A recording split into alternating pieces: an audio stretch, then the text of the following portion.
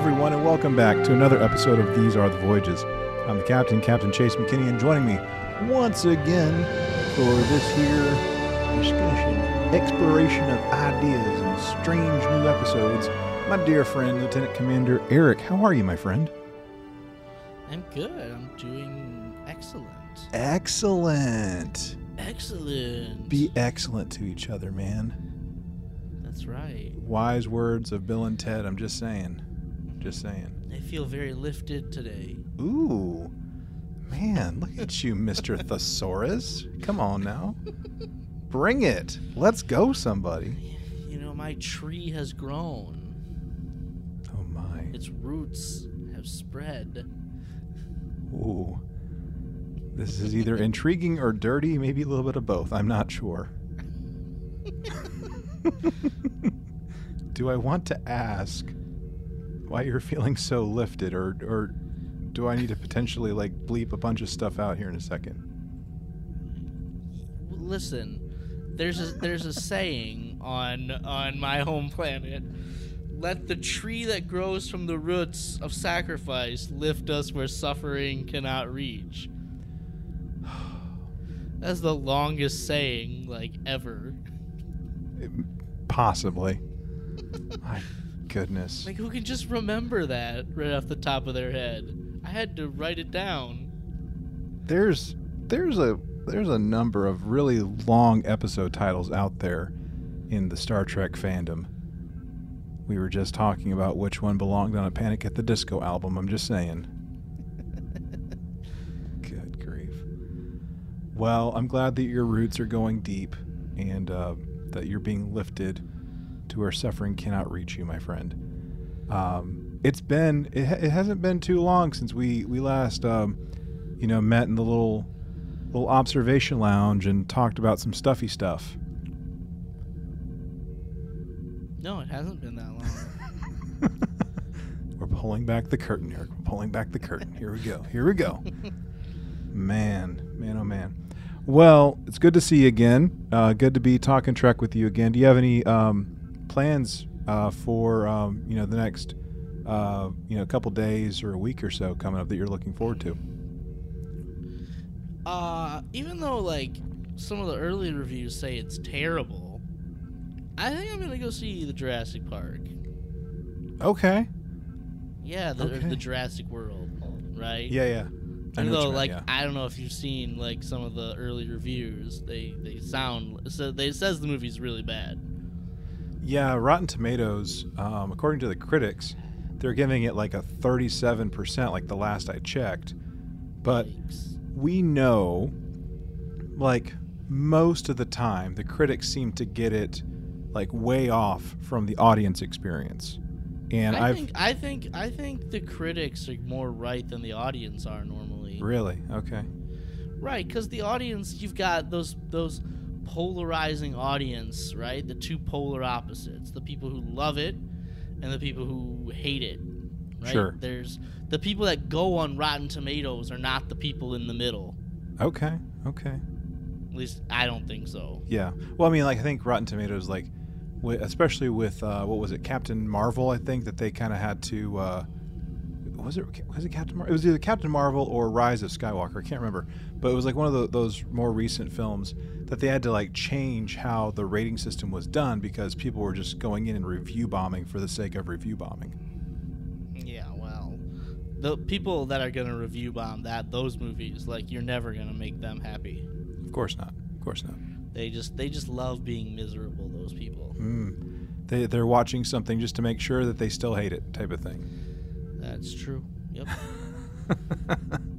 I mean, I gotta see it. I mean, we'll eventually see, the final Jurassic World movie, whether it's in theaters or it's on stream or physical media. I don't know. Having kids, man, sometimes it can, screw up those plans. Unless it's Top Gun Maverick, then that's a different story.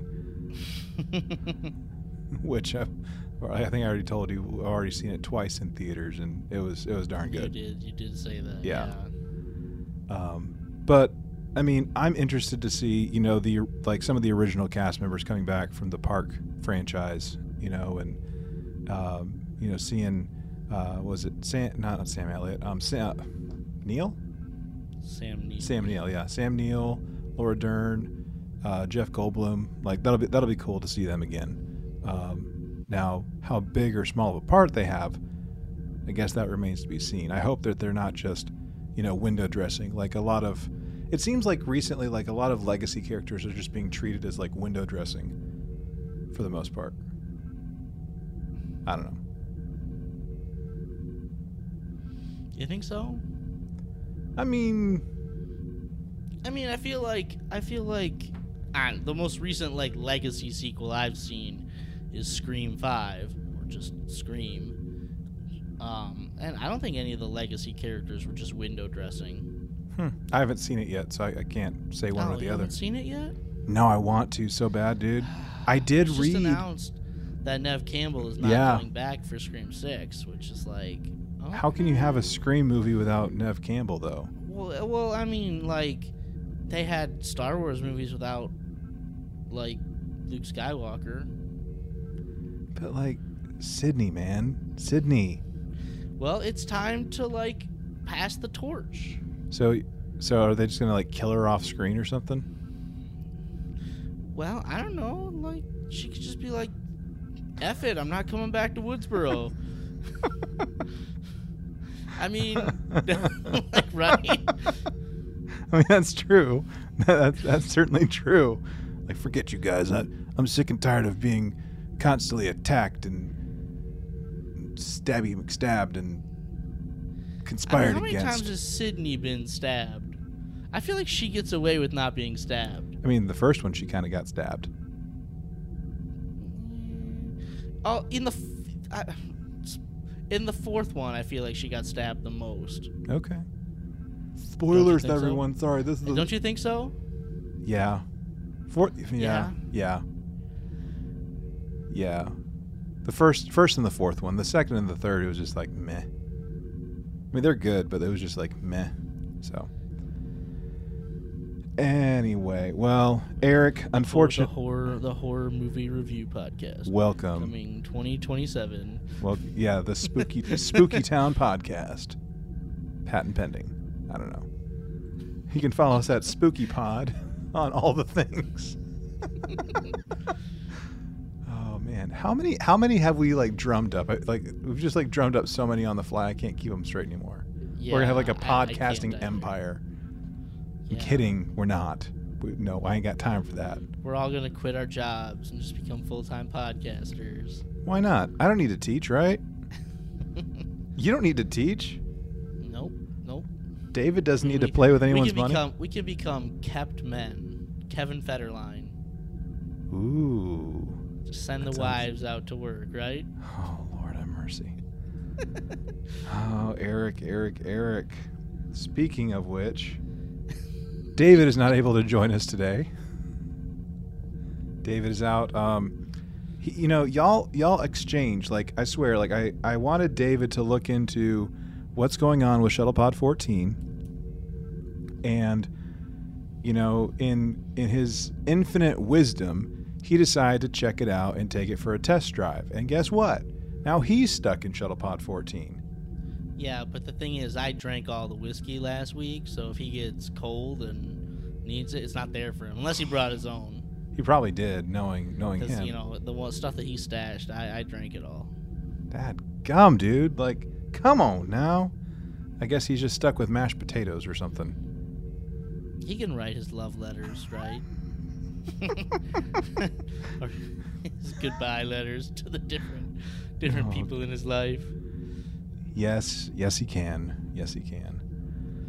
All right, Eric. All right. Well, let's keep on trucking, I guess. Poor David stuck in that shuttle pod. Sorry, David.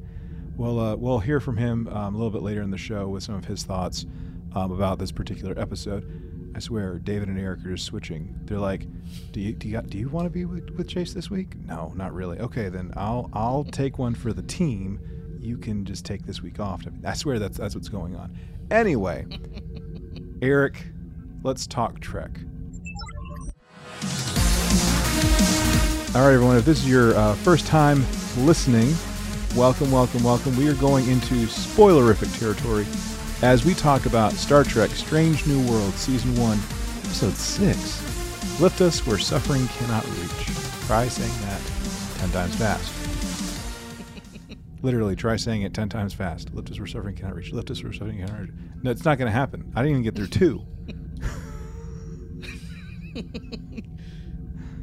Yeah, I know. The first time I saw that, I had to read it like 3 times before I even like got it right. Mm-hmm. Mm-hmm. Like, wait, what? What's the title? Yeah. Okay, so full disclosure before we even start. I was so apprehensive about watching it just because of the title. Okay. And the reason is, I think I was having some kind of like reaction to like the early Discovery days of like the really like mile-long episode titles, and I was like, oh no, don't do that, don't do that to Strange New Worlds, man, don't do it. So like just seeing like a really long title, I mean 1, 2, 3, 4, 5, 6 words long, I was just a little like uneasy about going into it, but you'll hear my thoughts as we go along. I don't know. Did you have like anything like that going into this, Eric, or am I just alone in this? No, I didn't have any. The title is the title. Oftentimes, yeah, I like to make fun of the butcher's knife cares not for the lamb's cry or whatever.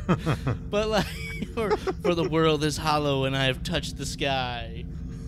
But like, for the most part, the title is the title. It doesn't really mean all that much one way or the other.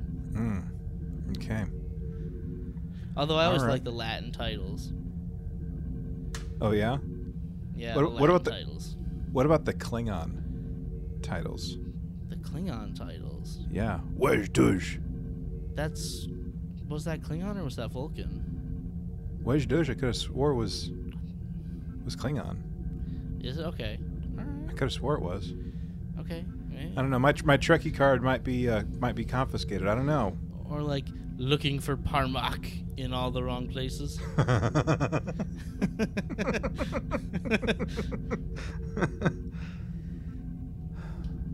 Lord have mercy. Okay, so Eric, guess what? Yeah. We have a new episode, and guess what happens? Captain's log. Captain's log. We get us a captain's log, baby. We don't get a freaking personal log. We don't get a chief medical officer's log. We don't get any of that stuff. We get a captain's log, baby. No, but I love this. He's like, yeah, we're going to someplace. I was here 10 years ago for a rescue mission. We're here for a routine, like, cartography thing. It's not going to be interesting. Nothing's going to happen. Should be relatively easy. I expect it to be the a dreaded lot words. quieter. Yeah. Like, that's like saying, I'll be right back.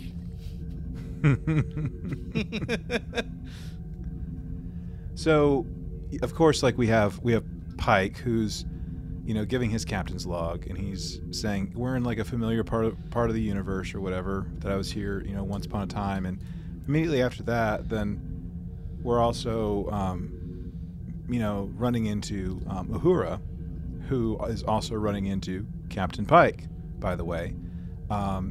And she is on some sort of tactical security rotation under the ever capable hands and supervision of La'an Noonien Singh, and Pike is like warning her about like Jellian tiger gives no warning for pouncing or something like that. What was that? Right? Lesson number 1.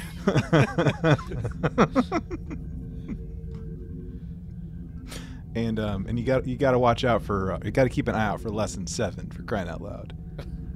Did we ever hear what lesson 7 was, or is this like Gibbs rules and it's gonna? Yeah.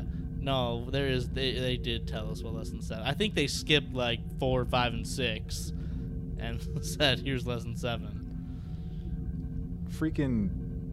I swear, this is gonna be like Gibbs rules. When it's all said and done. Well, here's the thing about Gibbs rules. When Ziva first shows up, Gibbs says there's 50 rules, right?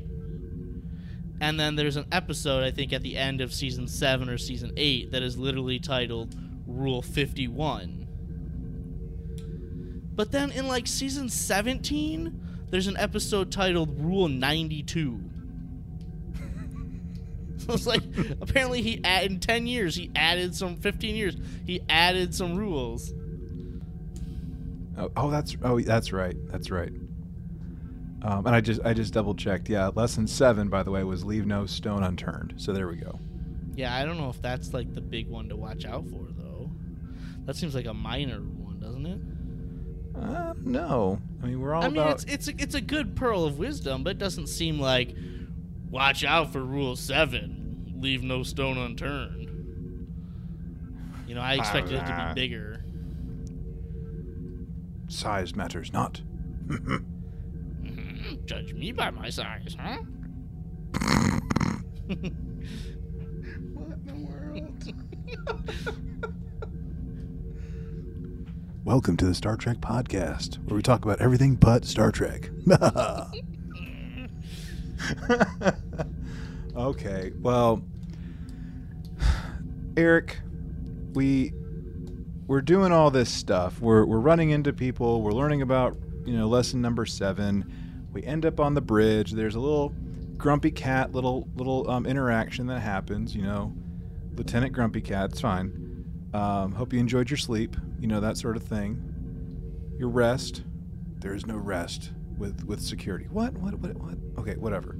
Because threats never rest. Yeah, of course. Because there's not a rotation of other security personnel, of course.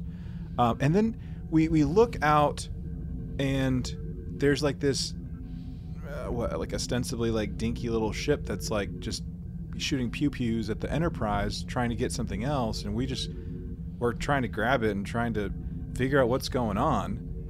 And it's like we're playing we're playing tug of war. It's like a freaking Mr. Universe is playing tug of war with a child, in the grand scheme of things. And it's hilarious to watch. But Eric, I don't think that this is the time when you should have a non-tactical trained cadet trying to do precision shooting on another spacecraft. I'm just saying, I don't think you should.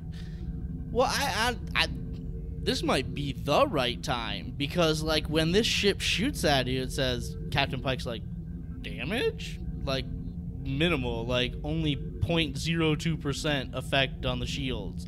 So this might be the time when you want your cadet to take the tactical, because you're not really in a dangerous situation. You're not in the danger zone? Danger zone. We're not going to the highway to the danger zone? No, we're not. But if they shoot me, will it take my breath away?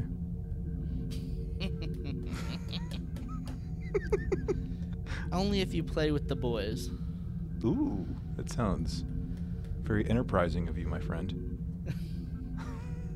Okay, so we gotta stop this. What is going on?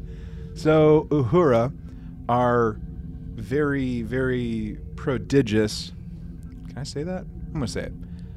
Our very prodigious cadet who knows 37 languages presses the wrong button, and there's some major shoosting that happens and almost done blows up completely this other ship. Well, it's the other ship moved right when she was trying to fire, and she didn't re-target. Oh, and yeah, she almost blew up the other ship. Yep. Would that have been considered an act of war? I'm just wondering. Well, they fired first. Okay. We'll allow it. And anyway, so in this skirmish, there's people that we have to try and rescue. So we beam them aboard. And anyway, Pike and Uhura or not Pike and Uhura, Pike and number 1, I'm sorry, Una, not Uhura, go to the transporter, and things kind of get awkward kind of fast for Pike, because he sees an old flame right there on the transporter pad, potentially thinking he's still a lieutenant. No, he's Captain Pike now. Capitan. That's why I'm wearing gold. And the command. It's not yellow, it's gold.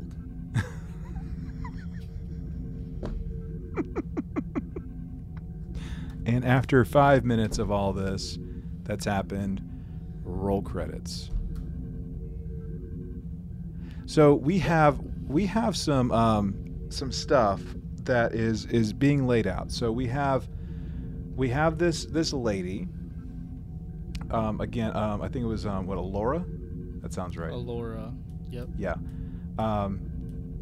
Which for some reason I kept thinking of Melora Hardin as in Jan from, The Office. And no, okay. There was a episode titled Melora Yeah. in Deep Space Nine. That was the gravity alien, right? The gravity alien. Yep. Yeah. Anyway, so I just kept thinking of Jan. I just kept going back to The Office for whatever reason. Anyway, so they're reconnecting, playing catch up of sorts. But then there's also this physician of sorts with this young child, kind of like an apparent kind of role, but we later find out he's more of like a protector. Well, he is the biological father of what's called the first servant, which we need to definitely unpack as this goes on.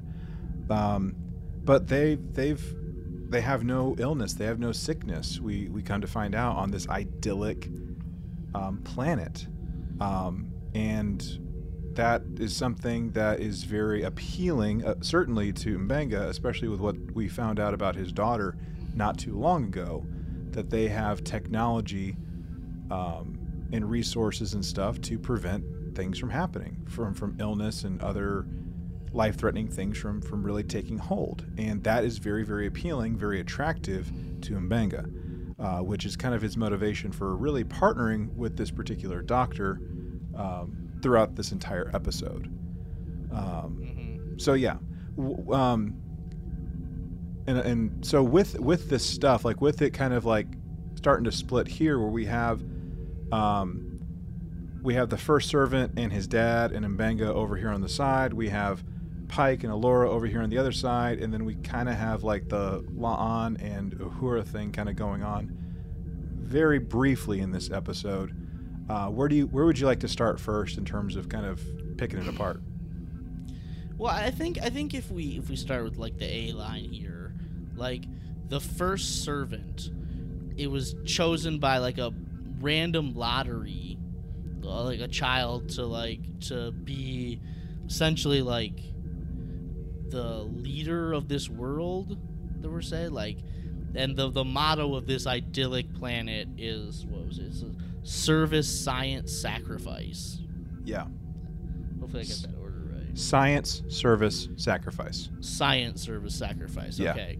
And he's like gonna ascend to the throne and in this sacred ceremony, and it's just 2 days away. And so like one thing I guess I wasn't sure, like this kid is like a genius, right? He's some like super genius, and we hear it through all of his interactions. It was like, but this was like a random lottery that they said for the whole planet wide to choose the first servant. So like, are all children on this planet prodigies, or did the random lottery just happen to choose this one kid who was like a super genius? Or after he was chosen, did they do some kind of medical technology to turn him into like some super genius? I don't know if that was I don't know if the episode explained that. I don't think it's a lottery at all. I mean, I know they said it was. I just think it's like, no, we're picking him and we're going to say it was a lottery. You know what I'm saying? Okay, that would make sense. Just to make it seem like it truly is an honor rather than what it ends up being in the end, right?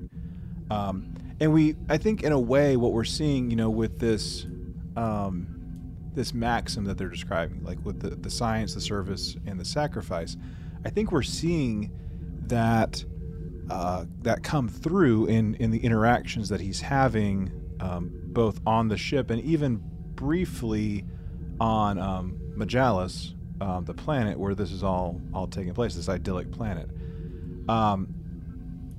You really see his understanding of science and his willingness to serve others, but like the sacrifice part's like, what? What's that even mean? And there's definitely, you know, the fruition of that, like that we really see in the very end. And I know I'm like teasing that like crazy, but it's the end, for crying out loud. Yeah, but anyway, you know, we have to go investigate this ship, right, that attacked us. It's Starfleet policy that says, hey, they attacked us. We have to figure out why. We have to go investigate. And there's nothing you can do to stop us. We're doing it. That's right. And this Alora says, well, you know, I think this ship was from some alien colony nearby.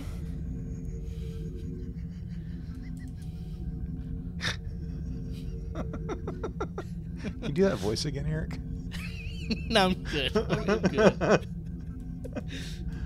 Come on, man. The voices make it better. Every good storyteller has a good voice. I'm coming with you, whether you like it or not. There's nothing you can do to stop me. Oh, really? I'm the captain of this ship. You think you can transport down to the surface? Like, if I say you can't, right? He could easily stop her. Right. And of course, La'an is like, hey, by the way, we should send a landing party to investigate what's going on. Yep. Which, that's using your noggin. Good job, La'an. Good job, Grumpy Cat. Yep. So we, along the way, as long as I'm not missing something, one thing that we, I think, find is this coin, like this challenge coin of sorts, that is possessed by people that are in service to, you know, like the leadership, the government, the whatever of really? Yeah, they're basically like the elite guard or something. Yeah. Of the first servant. Okay, so yeah, but we see like these like slashes or something through this challenge coin thing that was in possession of a guard. We get down there, and she's all like, "All right, like you need to, you know, renew your loyalty or whatever, you know, present your coins type of thing." And we get to the last person. It's like, "Where's your coin? What happened to your coin?" "Oh, it's of no consequence. Don't worry about it, man. It's totally fine." And then zip, I'm out of here. Dude, okay. I was trying so hard not to laugh at times when it came to some of this stuff. Like every time I saw the guard, dude, every time I kept thinking, Jaffa, Kree. Like they had like the stabs. Look, they had the stabs. They did like little laser shooty things. Like you could stab him, McStab him. You could knock him out with it. And like they even had like the little toga, like whatever. I don't know what they were wearing, but like they had like the something and others that looked like the Jaffa from Stargate. I'm like, okay, Jaffa, Kree, here we go. Okay, we have some Jaffa sticks, like 2.0. Let's go, baby. 3.0 in this case. Let's go, baby. You didn't see that? You were. No, I did. Okay. All right, I guess I'm on my own. That's fine. It's fine. No, but there's this chase that like it's a little long, but whatever. We eventually track this guy down, and he's like, we're like, why were you on that ship? And he's like, to fulfill my oath and renounce everything this hellhole stands for. And then like, long live the first. And then he says, long live the first servant.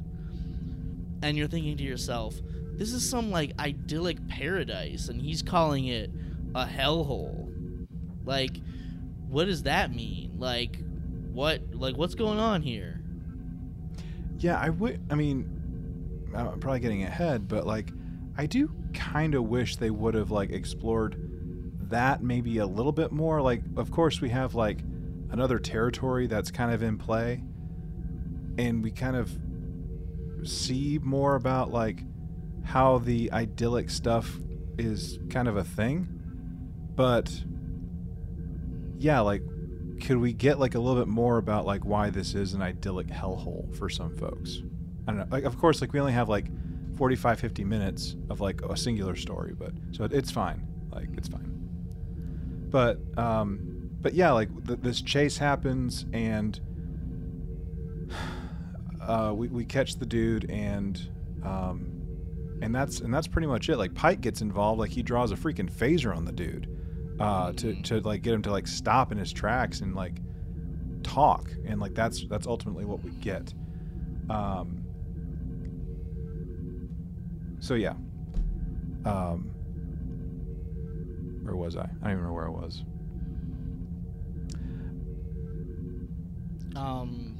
What happens after? If we just follow that line, now Pike has some sexy time with this lady. Yeah, and his hair is just like perfect. His hair, oh my god, like his hair is so poofy in this episode. His poof has gotten bigger over these 6 episodes, hasn't it? That's true. Yeah. Like I wasn't gonna bring that up, but like, it's poofier, isn't it? Yes. It was like there was some poof. Yeah. Yeah.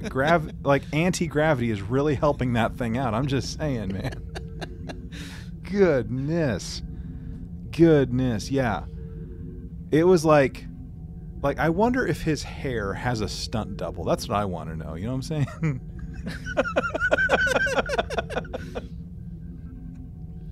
Like we need to check the credits sometime. Captain Pike's hair, stunt double.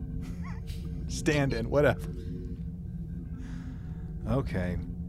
Well, I know. Hold on, that's just a funny story. I know you're probably not a tennis fan, but there's a player. I guess he's still around. I don't know how good he is anymore.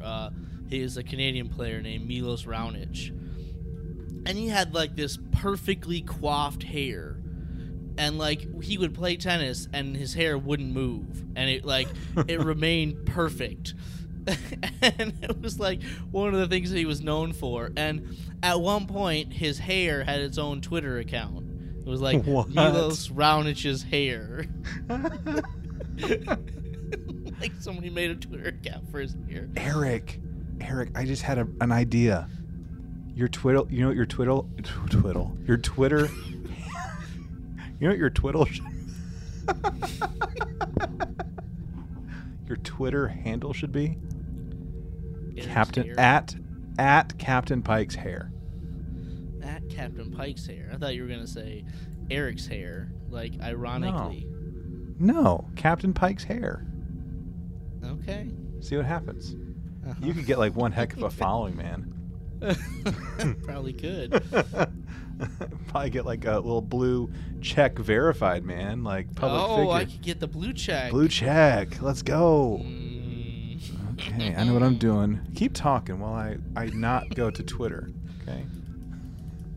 Anyways, so I guess 2 things from the ship, right? We kind of glossed over. Spike finds this like piece of technology that like doesn't really belong on the ship, and La'an like steals some of like some data banks, I guess, for lack of a better term. And La'an's like, I can't run this through the computer, so I need a linguist. Uhura, here you go. Translate all of these for me. Figure out what they say. Right, and with the little headpiece of sorts, you know, Spock is there in sickbay, you know, and kind of like talking to, I think it's Gamal, is the scientist. Elder Gamal. Yeah, and the first servant. Like, hey, do you know what this is? And thinking that it's meant to, you know, maybe harm, maybe to inhibit something with this kiddo, this young boy who's the first servant, and you know, maybe it's like an assassination type of attempt or something. Like we're trying to make sense of like what this piece of tech does, knowing that it is some kind of headpiece that's meant to be worn or placed on his face or something. And as we find out, even with Uhura, as she like is looking at like these different data bank, these little, cards, these things, that were acquired by La'an. There's different languages, there's different dialects and syntax and other stuff that she was able to uncover that belongs to essentially a settlement of this planet, like what I believe is like considered like a penal colony or something. Is that right? Well, I think it was just like the language. It has the same roots as the language of this this idyllic planet we're at, and like Right. there's no way that would be possible unless at some point they were one. They were one together, one planet, Right. one race. And so they I guess they figure out that people decided to leave this paradise, this idyllic planet, to go live on some place that's like barely habitable.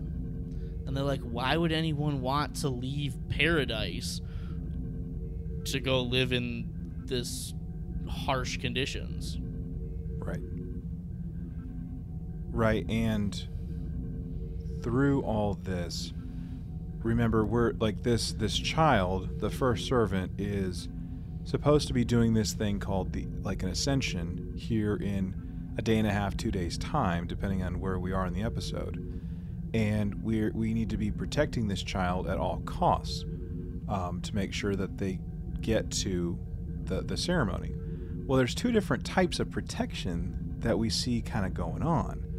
We see like the official government representatives that are trying to, forcibly take him, for the most part, to get him away from his father, who's trying to protect him in a different way, which we start to uncover in a way. And there's this idea that we need to return to the planet. And the father's like, no, not going to happen. It needs to stay with me.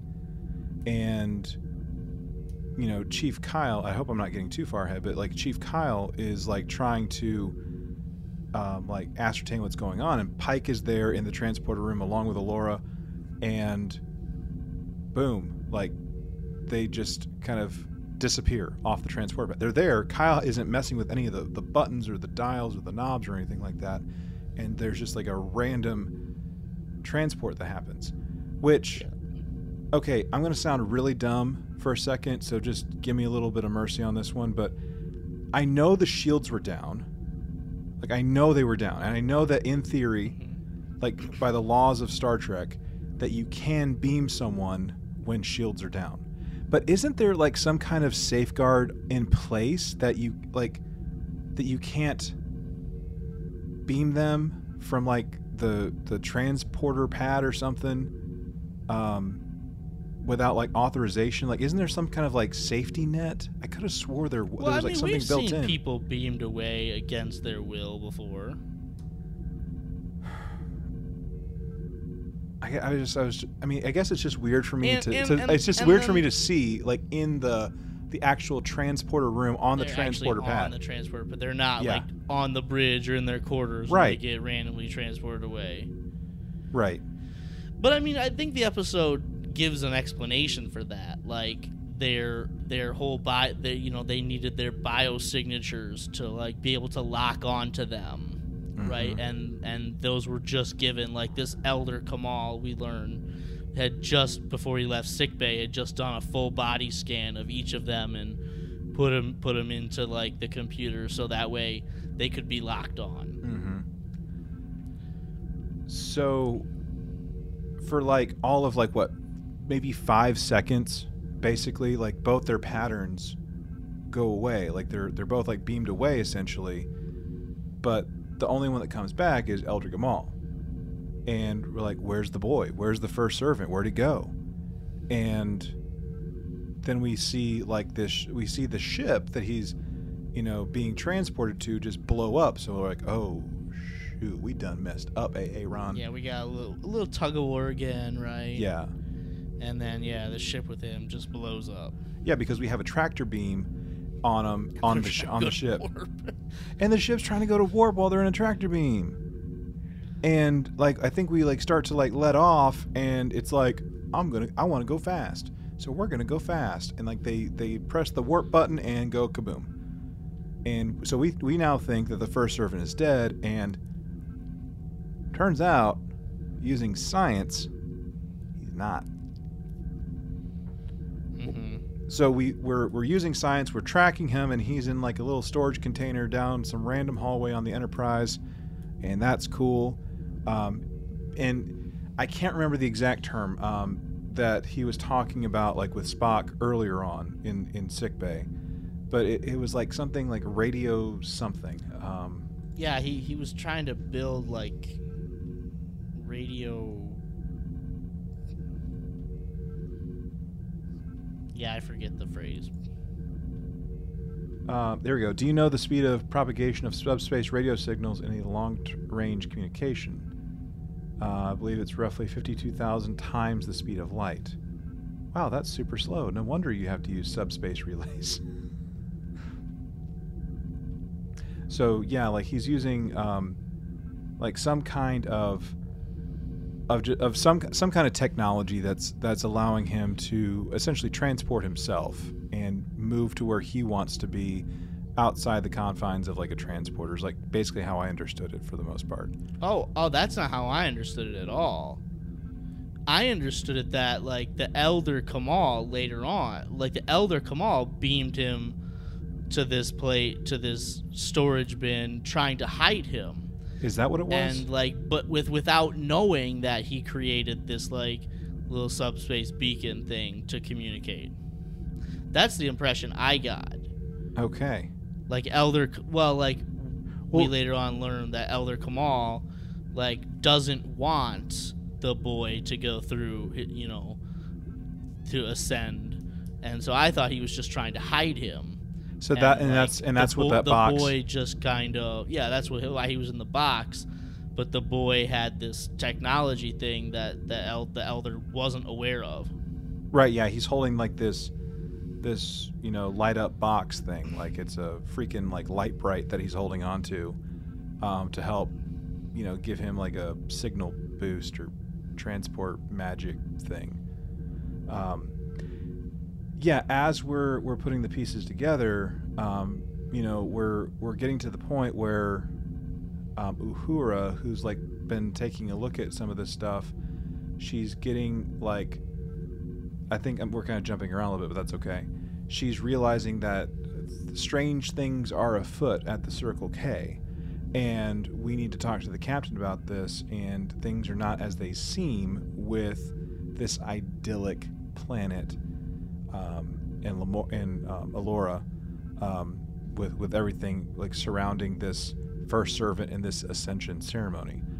But before we can really do anything about like trying to prevent the boy from going down there, he's like essentially whisked away. Like he does make it back down to the planet, and he wants Pike to be, or Pike ends up going down anyway. But the rest of the crew, they're trying to break through and like communicate some stuff as things are coming to light, which creates its own challenges in the long run. Yeah. It's at this point we learned that like something is going on here that we're not suspecting, right? Like it's supposed to be like a private ceremony, this ascension, and the boy really wants to go down to it. And because Pike helped save him, they agree to like let Pike come down and watch the ceremony essentially. And there's like a big parade through the street, and they're gonna bring him into the sacred chamber or whatever. But they put up some like distortion field, so we can't communicate from the surface to the ship. We can't beam from the surface to the ship.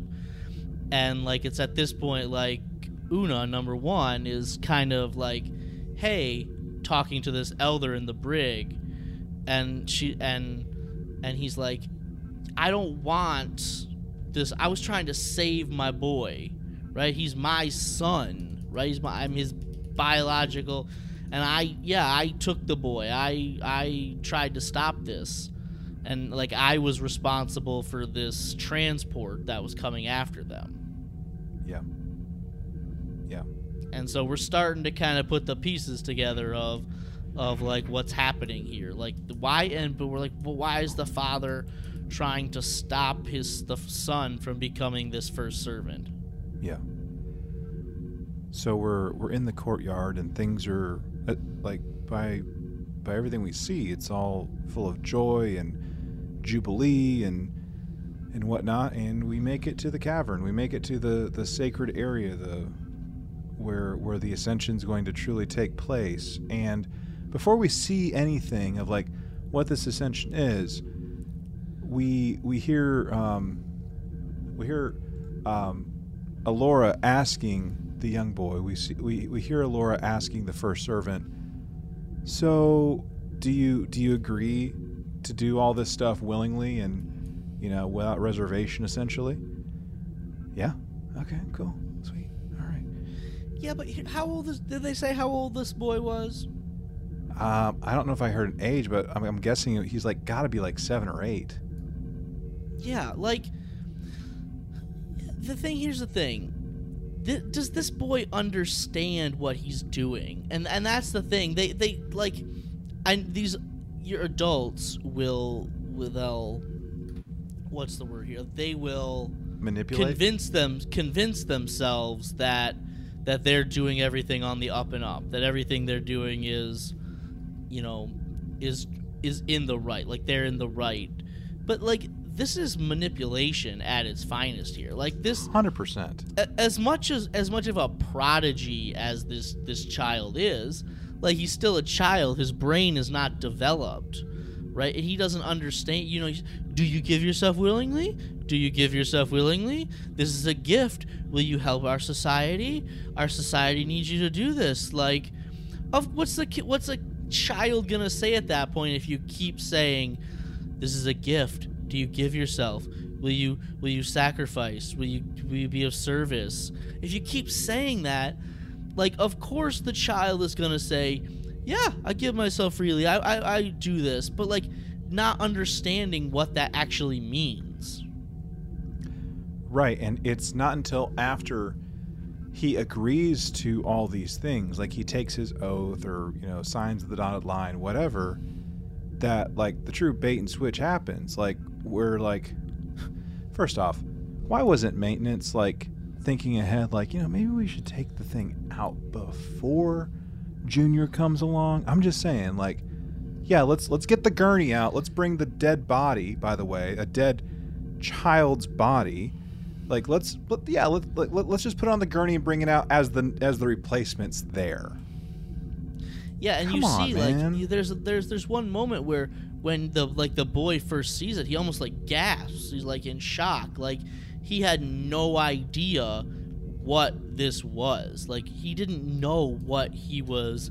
Yeah, I give myself willingly with joy and gratitude. But, like, what are you giving yourself to with joy and gratitude? You don't understand, you don't comprehend the full situation, and you've been manipulated into this situation by the adults in the room. Right, like what we're effectively doing, as we see in just a moment in this, as the scene is playing out, is that we are turning him into a human battery. He is being hooked up into the Matrix for the machine army to drain his battery, to keep, you know, the machine city powered, basically. That's really what it boils down to. Mm-hmm. So, good job, Neo.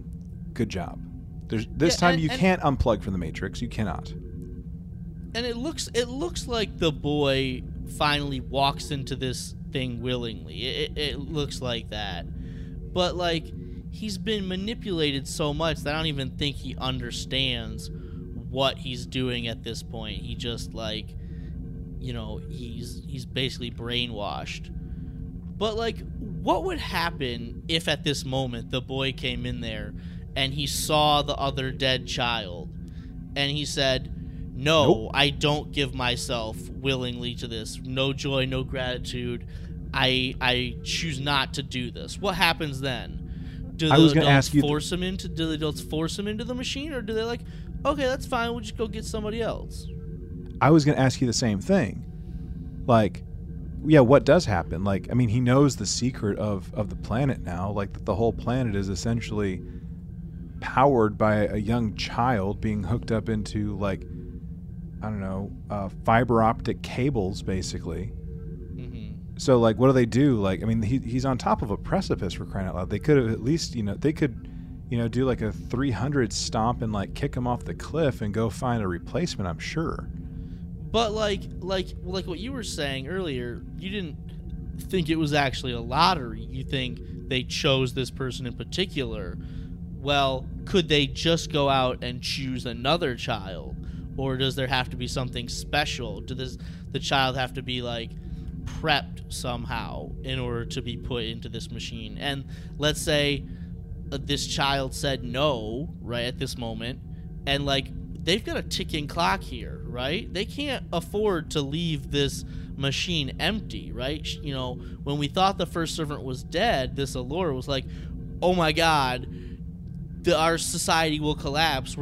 Our whole city is gonna fall into the lava surface of our planet. So, like, we need to do this now. Like, would they have time to would they be able to just grab another person and shove them in, or is there prep here? I mean, if I were a betting man, if I were just guessing, like, I mean, a battery is a battery is a battery, right? Like, you can work a battery so many different ways to do what you need to do, whether it's to power something or it's to create, like, a magnetic field. And even if it's like the battery is not fully charged, you can still get some use out of it. You can still get, like, a little bit of mileage out of the thing. So let's just go, like, keep going down that path of, like, okay, yeah, maybe the lottery is really, like, you've been voluntold, but we're going to tell everyone that it's a lottery, that's a high honor or whatever. Okay, that's fine. So first servant homie says no, like, forget it, and he gets donkey stomped off the cliff. Okay, fine. So we say, like, the gods or the whatever of the planet have chosen Tom over here. Okay, like, maybe what we don't know about this planet is that there is some kind of, like, training process. Like, you have to drink certain things, eat certain things, attend certain classes, I don't know. But the fact of the matter is there are raw resources within that child. And I really hate even having this conversation. This feels icky even talking about it, Eric. But, like, there's a raw resource there that could, do something for that society in a pinch, I would think. Like, just hook Tom up into the chair, put the fiber optic lights. I mean, it'll only maybe get us, like, 5 years instead of 10 years, but that's, at least 5 years that we can get as opposed to not get. I don't know. What do you think about that? Yeah, I think you make a point. Like, even if it doesn't run as efficiently, we could still get the machine to work, with any Tom, Dick, or Harry that we grab. But I think this society, and they try to justify their actions, like, children suffer in all societies, but we don't look away here. We acknowledge the sacrifice of this child. That sacrifice is one of our key words in our motto here. But, like, you've manipulated him so much. Like, what if you're not able to finally manipulate somebody? Do you just go and basically kidnap Tom off the street and shove him into this machine, right? And, like, can you justify your actions? Can you still do the mental gymnastics to justify your actions at that point?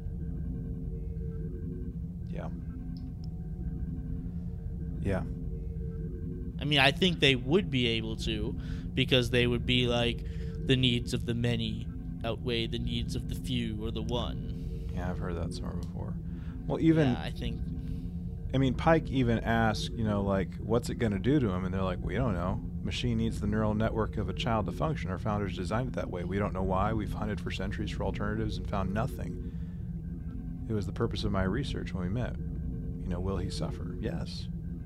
We don't pretend otherwise. I mean, let me ask a potential, I guess this is a moral question. Would it be better to say, think of the children, destroy the Iron Throne, and let, Skyworld fall into the lava? I mean, yeah, like, what is the price of paradise? Are you willing to give up this paradise that you have, right? I think a lot of people probably would not be willing to give up paradise, because if you live in an idyllic society, I would venture to believe that, like, you become used to the luxuries of it, right? And that's why so many people who have power and who have all these grand things, are willing to do terrible things to hold on to it. Mm-hmm. Right? and here's my other question, philosophically. I don't know if it's philosophically, but, like, does all of this planet, does all of this colony, is every single person aware of where their paradise comes from? That the first servant, like, is essentially a child sacrifice? Is everyone aware of that fact? That's a great question, dude. Or there's some people who just, is it a guarded secret? And is that why do the people who find out, is that why they left this hellhole, right, as this guard described it earlier, to go live on this barely sustainable planet when they found out the truth and they just couldn't live with it anymore? Yeah, that's a good point, dude. Well, I mean, like, the beginning, like early on in this episode, we heard the piece about first servant is this holy figure. So this might be like a stretch. I might be doing like a little bit of like gymnastics on this one, but if these children, every so often are appointed as the first servant, then surely if this is like a reverential, like a spiritual type of leader for this society, I can't help but think that a majority of the society, whether they believe or not, have to have some kind of basic understanding of what the first servant experiences on their pilgrimage to ascension, if we want to even call it that. The first servant is never seen again after their pilgrimage, right? They're a holy figure, but, like, they do this ascension ceremony and we never see them again. Right. Like, why are we never seeing them again? Like, what's going on? Like, why can't we ever see them? Do you think, hold on, so so just a minute ago we were kind of talking about, like, can we just like use anyone in a pinch? What if, like, part of the preparation for ascension was fulfilling the science and the service aspect in order to migrate into the ascension component of your role as first servant, right? Like, part of your role is, again, this is all hypothetical, right? That maybe, like, the science thing is, like, you're like with children, like, there's, like, crazy amount of creativity, like they're not limiting themselves in the same way that, like, an adult would, I would say. So, like, maybe there's, like, this component of, like, these children on this planet where it's like, yeah, like, we're gonna, like, really take a deep dive into, like, the science of our society and, like, how we can better the scientific community. Cool. Check the box. Here we go. Gold star. Service, whatever that means. You have to do some kind of, like, crazy big service something or another. So maybe that's part of, like, this transformation into fully occupying the role of first servant. I don't know. I'm just kind of spitballing here. No, I think you bring up good questions. I don't have the answers to them. No, we're just fans. We just talk about this random stuff. We pick things apart. It's great. It's fun stuff. But Pike sees all this stuff happening, and he is gutted. He is gutted. Capital G, underlined, italicized, bold, period, gutted. He realizes he's helped. He feels like an accomplice in basically the murder. That's the way he would look at it, of a child, of an innocent child. Yeah, and to which he's like, the first chance I get, I'm reporting this to Starfleet. And she's like, why? We're not a Federation world. Like, you have no jurisdiction here. Maybe in the future you'll feel differently. Yeah, maybe in the future I'll feel different about murdering a child or being complicit in the murder of a child. No. Are you kidding me? What are you smoking, lady? And as soon as like the dampening field or the whatever field comes down, like peace, see you never type of thing. Like I can't help but wonder like all the things that he's thinking, feeling, that he's experiencing. Like, I mean, of course he knows about like how his future death, or the future ambiguous death is going to occur. But like he just like he's crazy about this lady. Like we're led to believe. And she's like, she doesn't even bat an eye about this. But like I don't want to get so engulfed into how we see it, because this is how we see it. Like we were talking about the Gorn, and like, are we the bad guys type of thing? Well, that's what I was gonna say for like my final recap, like my final thoughts about this episode. But like,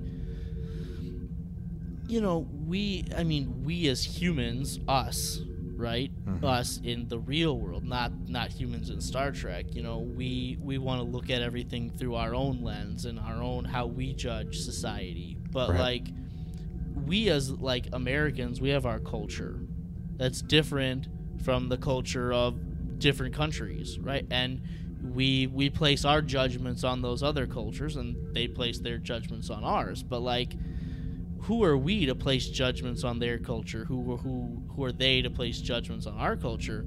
One of them isn't necessarily right. One of them isn't necessarily wrong. And, we're trained to sympathize with humans and the Federation and Starfleet in Star Trek, because those are the quote-unquote good guys, right? Mm-hmm.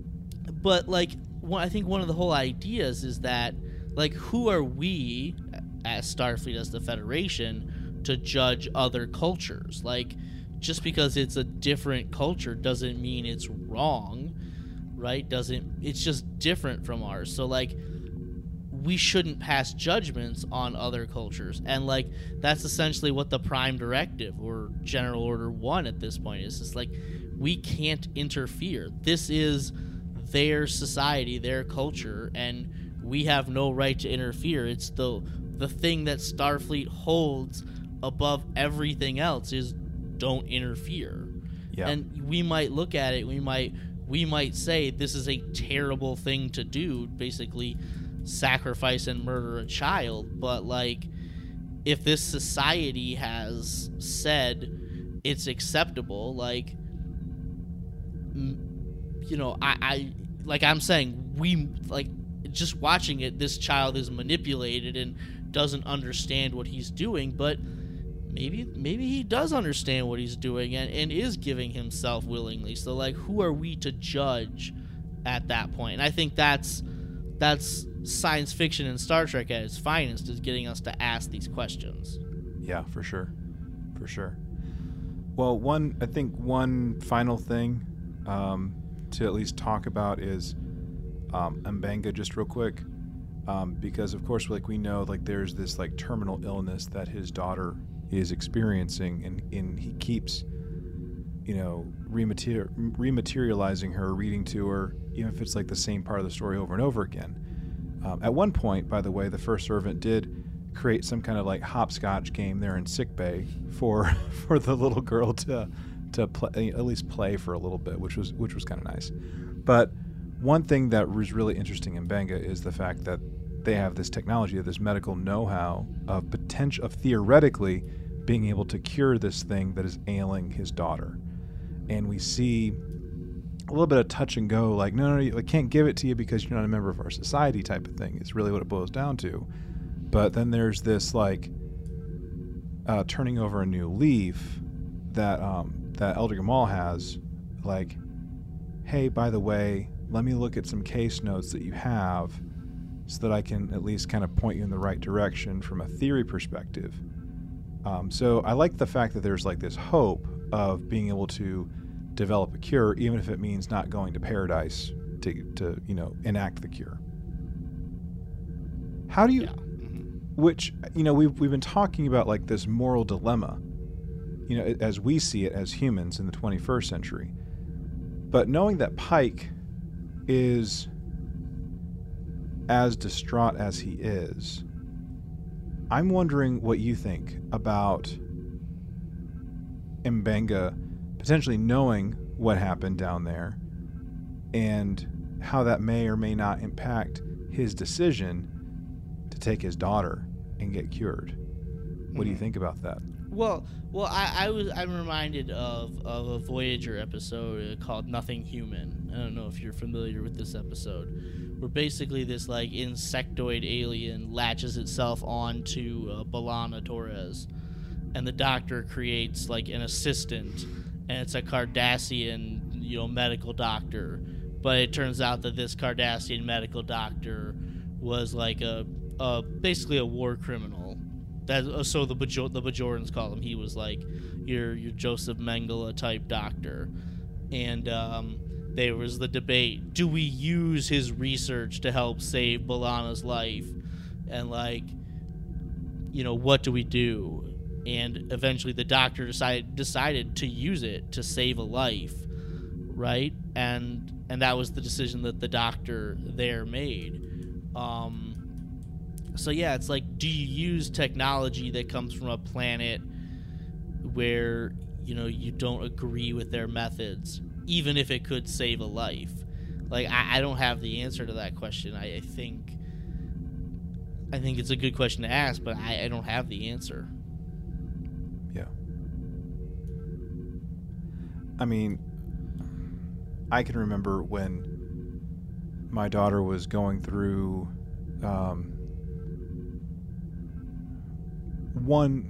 I'd say like a pretty traumatic thing here a couple years ago, and like nothing to me mattered at the time besides just taking care of my baby girl, and that was it. So at the same time, like I mean, part of me as a father's like, whatever it takes to take care of my girl, to take care of my kiddos, but like being removed from like the emotional juice of that type of situation, like I don't know if I'd want to go to a planet that does this sort of thing. I mean, I don't know. I mean, I might be able to live with it. I don't know. I mean, I don't know. It's one of those like, I don't know, like morally gray kind of things in a way. Like you can see it from both sides, I suppose. I don't know. Any final thoughts about this episode before we rate the thing? No. I think we've talked it through pretty good. Okay. All right, man. Well, for all y'all in listener land, as we move past our discussion and we go into the different evaluation components of this episode, let's tackle the Delta, where we look at the different divisions of Starfleet service and how well it is represented in this episode.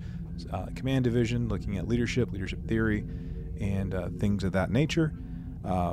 Operations division, looking at engineering, communications, security, logistics on the ship, and just in general with our different officers. And finally, science for, well, you guessed it, science. So, Eric, talk to me about the Delta.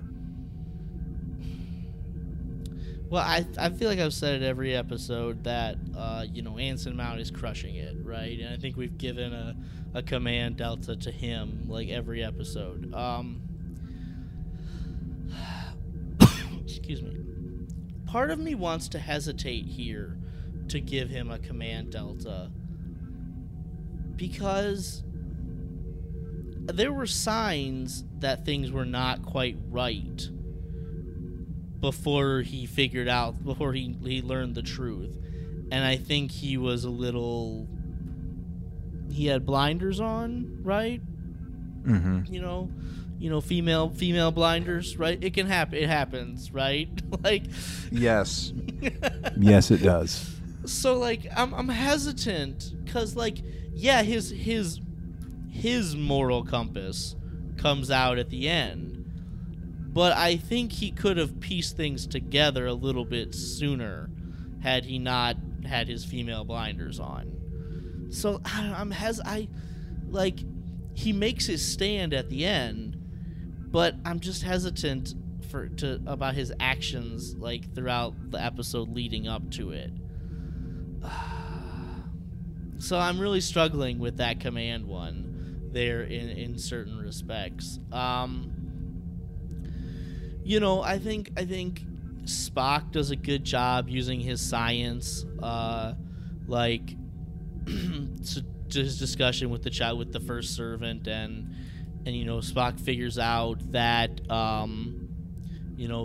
there's a signal that he's locked onto, that he knows about, and he finds the first servant, and Uhura has some good science where she looks through the logs and sees that the elders scan them both, and she figures out through science that the elder was responsible for the transport.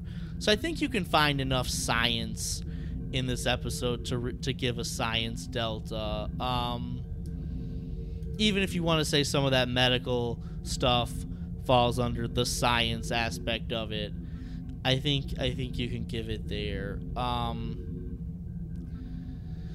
I mean, if you want to say operations engineering, if you want to put Uhura again in that by going through and deciphering the data banks and figuring out the language, I think that also falls more into like the operations element. So I think you can find some stuff there. So science for sure. Maybe engineering, operations, and I love Captain Pike. I think he's great in this episode, but part of me just doesn't want to heap too much on him because I think he made a few missteps in this episode. Sure. I mean, I would 100% say that science and certainly the operations, like the red area, is definitely going to get deltas for sure this go around. I mean, we see La'an and quote unquote training Uhura in this particular rotation on the ship, and it's not going well, but like we're still seeing her learn and like go through that. But remember, Uhura wears a red uniform, even as a cadet, so like she is part of the operations division, and she does show some top-notch communications officer stuff, like with deciphering like the data chips, like the syntax, all the things that we hear her going on about. 100%. Like, I think that's like very clear cut. The thing about leadership that you and I both know, that a lot of us know that have been in leadership positions, is that sometimes you do get blinded. Like, sometimes you don't see things as clearly as you want to, but even in those moments where things aren't that great, you still have to choose to act one way or the other, even if it is reluctantly. So I'm willing to give Pike, not just because I love the dude, love him as a captain, but I think this really shows like a human aspect to him as a captain. That yeah, he might have let some things carry on maybe longer than anticipated, but in the end he still chose to do the uncomfortable, which I think is a good mark of a leader, in my opinion. So I'm willing to give a Command Delta without much issue to Pike this week. We've seen a very confident, strong leader through the run of this particular series, including season 2 of Discovery. But I really like this human kind of flawed. I know we want like perfect captains, right? But like we really are seeing like a more human side of him in this particular episode, which I like. I like my Captain Sisko flawed. There we go. Okay, dude, Sisko baby, let's go. All right. Well, with that, let's go on to numerical rating. So on a scale of 1 to 10, 1 being a dumpster fire, 10 being absolutely amazing, how do we rate this thing, Eric? I mean, I think this is like philosophical Trek almost at its finest right here, right? It's like it might make people uncomfortable. And I think you even said that at the beginning of recording this, like talking about this, kind of made you uncomfortable. And I don't think there's anything wrong with that. I think, in fact, that's actually something good about this, that like, ooh, does this question make you squirm a little bit? Does this situation that is presented to you like make you like uncomfortable and like sit up in your chair and be like, I think that is the mark of good Trek, good science fiction. I really enjoyed this episode. It's not one of those episodes that it's not gonna be comfort food. Right? No, it's not gonna be. No, it's not gonna be. It's like there are good episodes of Trek that you're like, I want to go watch that episode again. There are good episodes of Trek that I don't want to watch again. Right, if that makes sense. Like, yes. Yeah, this is a good episode of Trek that I don't necessarily want to watch all that because it's heavy. It's heavy stuff.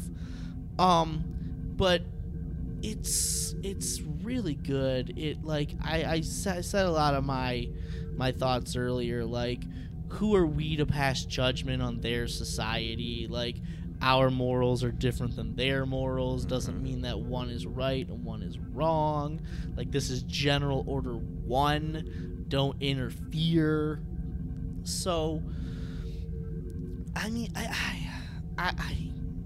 I don't want to like praise too high, like, because I'm not sure that this is better than some of the episodes that we've had before, some of like the Top Flight episodes for me that we've had before.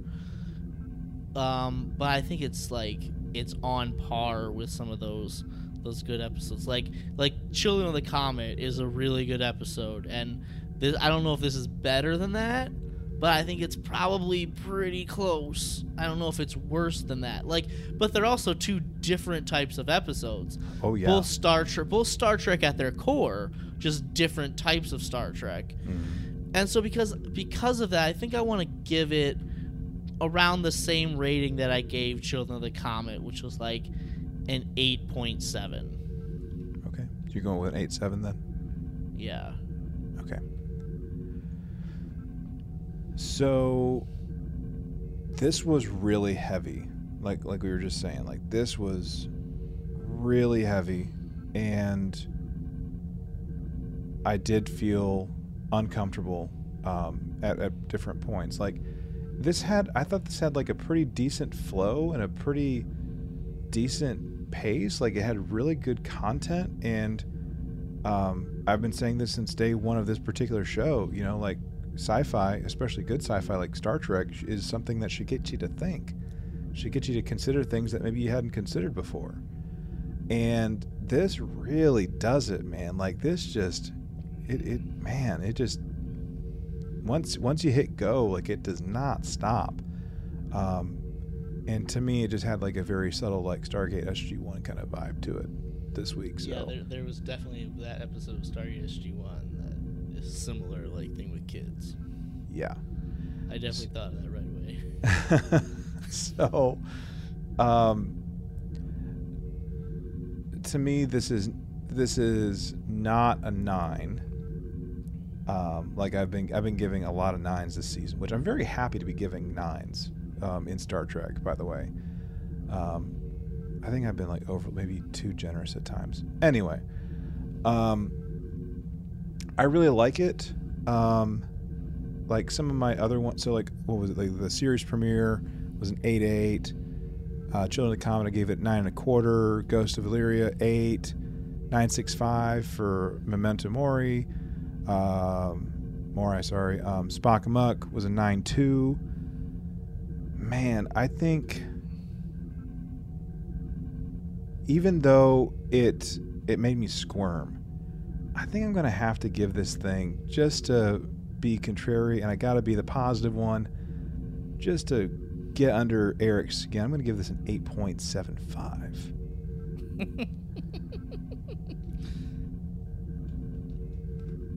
So good stuff.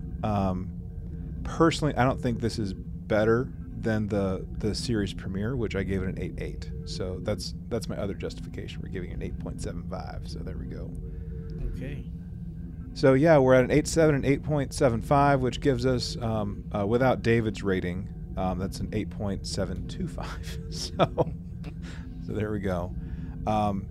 So speaking of David, like we said, he's been in the shuttle pod, floating somewhere, eating mashed potatoes or whatever he's doing. Hopefully we'll be able to all reunite aboard the station or aboard the Vigilant sometime in the near future.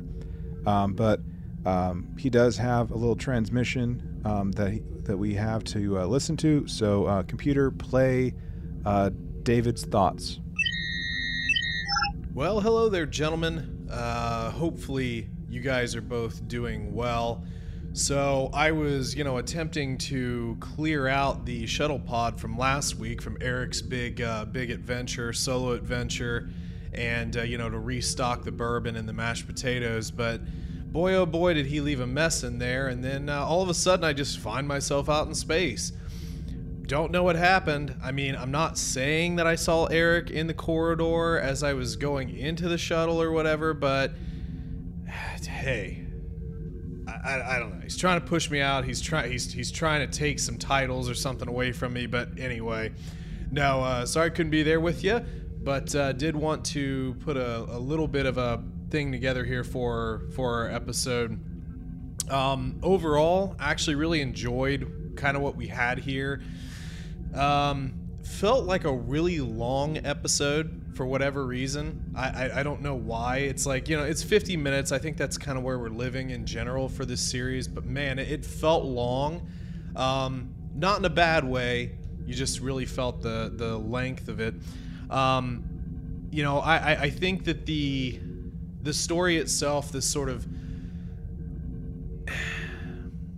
moral dilemma that we find ourselves in, it's fairly reminiscent of what we talk about a lot, but it's kind of the I don't want to say the hypocrisy sometimes that Star Trek exposes, but we talk about like the needs of the few effectively being less than the needs of the many, right? We're kind of out there for the needs of the many, and in this case, in this society, they are taking one, a child, unfortunately, and effectively it seemed like powering their entire planet, which I wish they would have explained that a little further, to be honest, with the episode. It's like, why exactly does this one child's brain, body, electrochemical, neural, whatever, somehow it powers the planet?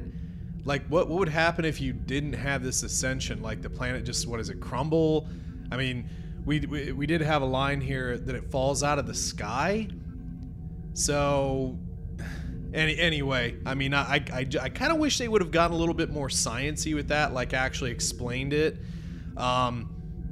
Heck, it would have even kind of been cool if you could have provided a solution or something, but no such luck. Unfortunately, the kid gets hooked into the machine and has to suffer for, and that's the other thing. For how long? Like, how long does the kid battery work?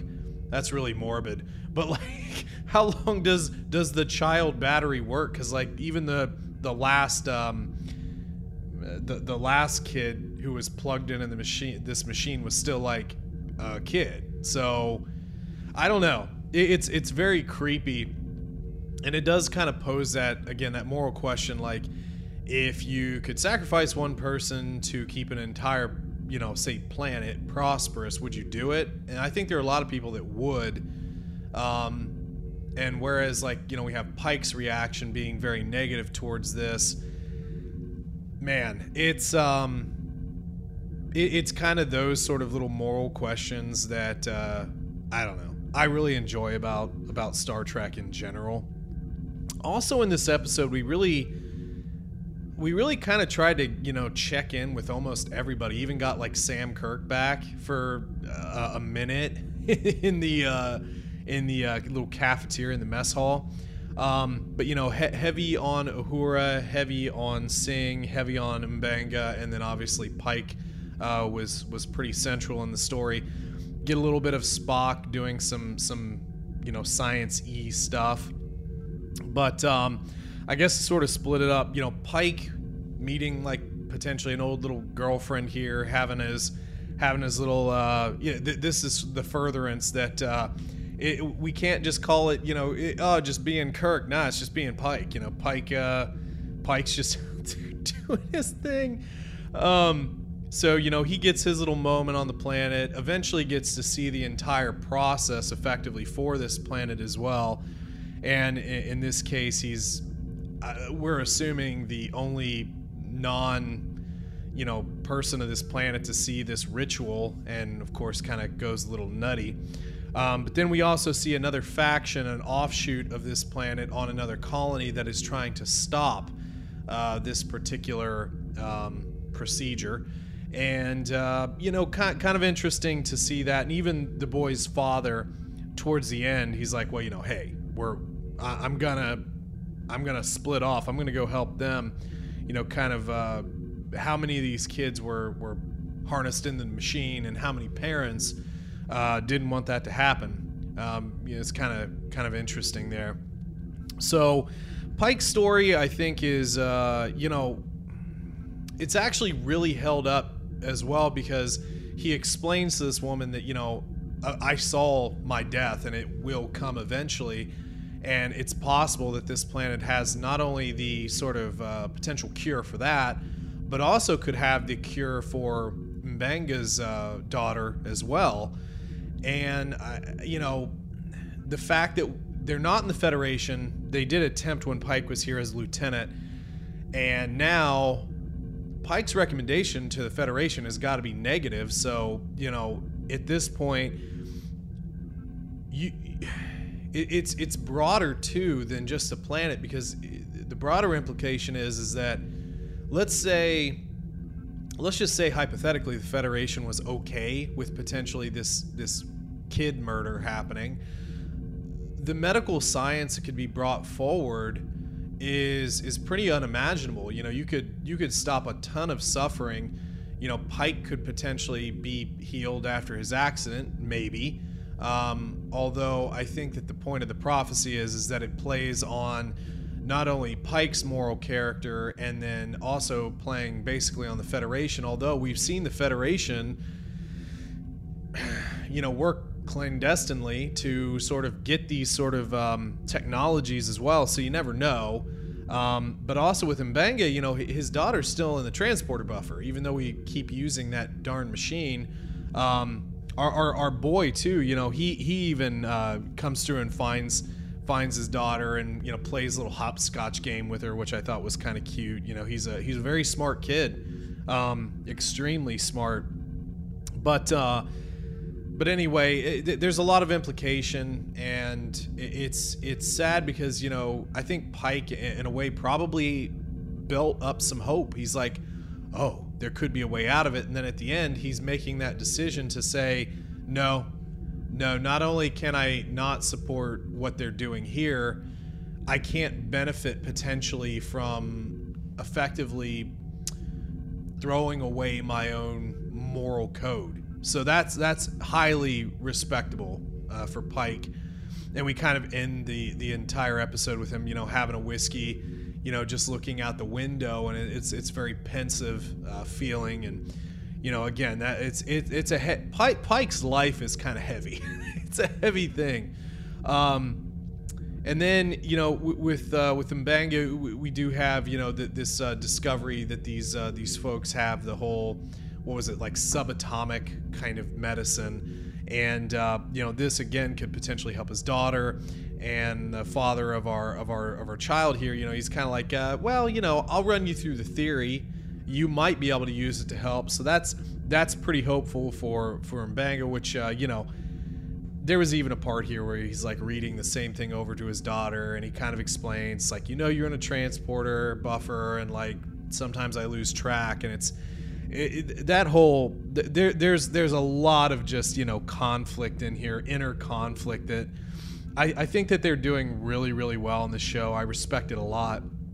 And then the kind of like other storyline here with Uhura and her rotational kind of training with Singh. Singh is showing a loyalty to more than number one here. Now, we obviously had the relationship built between her and the captain in the first episode, and then we were shown the relationship with her and number one, and now we're seeing a relationship form with Uhura, which is really cool, because Uhura at this, she's basically a cadet. She's learning. And she's working hard too, so she's not slacking. And that's like one of the things, like Singh brings all these data chips from the shuttle that had attempted to abduct the boy in the beginning. And when Uhura comes back with, oh, okay, I did what you did, it's like, oh, or did what you told me to do, it's like, oh yeah, you did the bare minimum. It's like, no, actually I did blah blah blah blah blah blah. And so she's going above and beyond, which proves to Singh that it's like, okay, this is a serious person. Because that was another part, like when we first were really meeting Uhura, she's like, I don't even know if I want to be here. Like, I don't know if this is a place for me. So it was really cool to sort of have her, working hard, and now the crew is going to be more behind her as well. So I guess real quick, as far as like deltas go, I think that the command, like, there really isn't much more to say. Like, Pike has still continued to make, hard decisions, probably the right decisions. All the toughness, it's on him. He's still continuing to reach out to, the people around him to help make his decisions, but ultimately the command rests solely on him. I also got to give props to Leon as well, because she is, taking Uhura under her wing. She's taking that seriously. There was even a part in the one little ship where, Uhura goes out to touch the pan. It's like, no, you scan it first. And this was something that Sam did in our musical episode. And, so Singh is like, she is actually teaching Uhura. And then Uhura is learning, and that respect is being built. And thusly, I think that those sort of things will make Singh a better officer as well. So, I think that the command's there. As far as the science, some of the explanations of like the boy's implants, and then some of our, medical science in here is interesting. Engineering, though, I guess the only thing that I could potentially say is that the sort of tracing and the explanation from Uhura as to how, our, in quotation, bad guys, our other colonists stole, again, in quotation, stole the boy. The explanation Uhura had, where it's like, well, yeah, it was his father, they did the scans and, got the lock. So that the explanations of how, like, the boy and his father were able to be transported without the Enterprise actually doing it was good. And I also think some of the back and forth between Spock and our kid here was also pretty good. So I would probably give it a full sweep Delta rating as well. It continues to really touch on all of the classic Star Wars stuff that we want, which then kind of rolls into the rating. Like, as I sit here in the shuttle pod with limited resources, I don't remember 100% about what all my ratings were. I don't necessarily think this was like my favorite episode, but it was a really tight, solid episode of Star Trek. Again, I'm liking, Pike being a little bit more personable. You know, he's sharing things. He's, you know, joking around with Uhura a little bit in the turbo lift. We have Singh showing some different characteristics. We have Uhura, you know, kind of stepping into her own and you know, into the character she will eventually be, or the person she will eventually be, as we head into like the original series. And you know, just the moral dilemma here, like it's a good solid Star Trek episode. It's just a good solid Star Trek episode overall. So I think all things considered, I'm probably thinking like 8.5 for the rating. Highly enjoyable, classic Trek. Overall, really, really good stuff. Highlights the characters well, and doesn't seem too busy, but it felt like a longer episode. So there's that. But anyway, those were the thoughts. Well, hopefully, you know, you get this message over subspace and can come, you know, pick up the shuttle. And, you know, Captain, if you want to go ahead and investigate into Lieutenant Commander Eric maybe and see if he pressed any buttons. If not, we might have a saboteur on board, and we'll have, you know, I'll have to deal with them later. So please pick up the shuttle. Goodbye and good luck. All right. Thank you, David, for that. So now that we've heard and we've given like our thoughts, we've given our ratings on this, Eric, let's go to the most important part of the show, the Twitter poll. Twitter poll. All right, Eric. So I got this idea. I got to say, like, this wasn't wholly original, but you know, at one point of the Ready Room that was attached to this particular episode, they had this thing about twist endings that they were kind of like highlighting between, you know, like the end of the interview and the quiz, you know, like that they do at times. Quiz thing. Yeah. So it was they did like this little highlight reel of twist endings, and they had listed off like 5 or 6 different ones. And I went ahead and like let's just go with 4 of these because I can only do up to 4 on Twitter poll. So here's the question: which episode of Star Trek has the best twist ending? Which episode of Star Trek has the best twist ending? And when I say Star Trek, I'm talking like the whole like franchise, right? Not just like TOS. So the options are the Corbomite Maneuver, Redemption Part 1, In the Pale Moonlight, Course Oblivion. Oh man, okay. So my choices are the Corbomite Maneuver. Mm-hmm. All right. Redemption Part 1. Part 1. In the Pale Moonlight. In the Pale Moonlight. Course Oblivion. Okay, so we're saying the Viserius is a little child, right? Or he looks like a little child. Is not the monster we thought him, and he's benevolent. We're talking Commander Sela and the Romulans are involved with helping the Klingons. Like, spoiler alerts for everybody, but whatever. Like, these have all come out like a long time ago. Right, almost 30 years ago, by the way. Right, we're talking in the pale. What, like? I don't know if I really feel like In the Pale Moonlight is a twist ending. Is it? I mean, like, you know, like how. I think the reason it's probably on there is because of how morally upstanding Sisko is, and like how he'll toe the line, and he's talking to the camera the whole time, and he's basically willing to do whatever it takes. And he's like, I can live with it. I think that's the big twist. And then, of course, Oblivion. This wasn't the real Voyager crew after all. It was Demon Goop. Mm-hmm. Mm-hmm.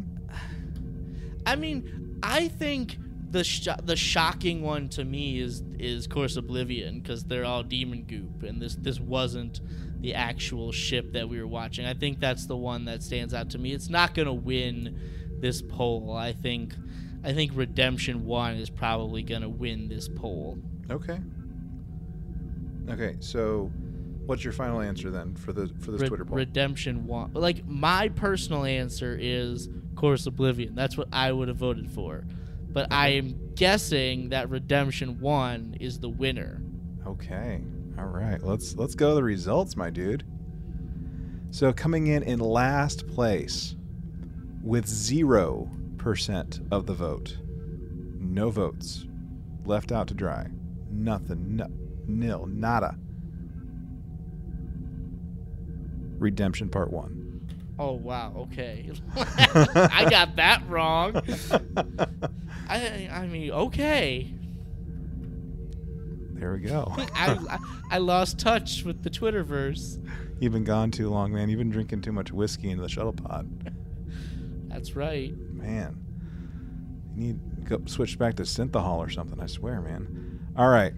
We have a two-way tie on this next one. With 25% of the vote for both of them, we have the Corbomite maneuver and Course Oblivion, which means the winner with 50% of the vote was In the Pale Moonlight. Okay. So there you go. How about them apples, huh? Yeah. All right. Well, we'll definitely have to do the Panic at the Disco album for the next one, I swear. I'm shocked that no one voted for Redemption. Like, out of the shadows steps Tasha Yar. What? Hold on, she's got pointy ears. What's going on? Why does she look like she's a Romulan? But how? It's weird. That is weird. All right. Well, there we go, Eric. Thank you as always for the conversation. Talking Trek, talking whatever. Thank you. Yeah, man. So, all y'all in Listenerland, what'd you think? Did you like this episode? Did it make you feel a little uncomfortable? Did you like it? Did you love it? You want some more of it? How did you rate this? Would you give it an 8 something? Would you give it a 10, a 1, a 4, a 14 teen, 27, 37? What'd you say? I don't know, man.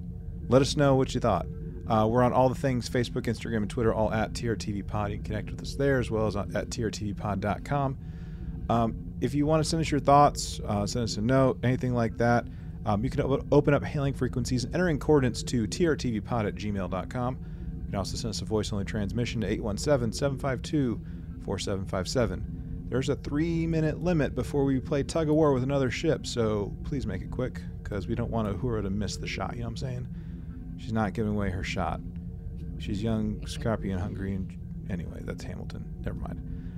Finally, if you want to mail us something like, like a random globe, like a random, light bright that's going to, help us transport when people think we're not transporting, send it our way.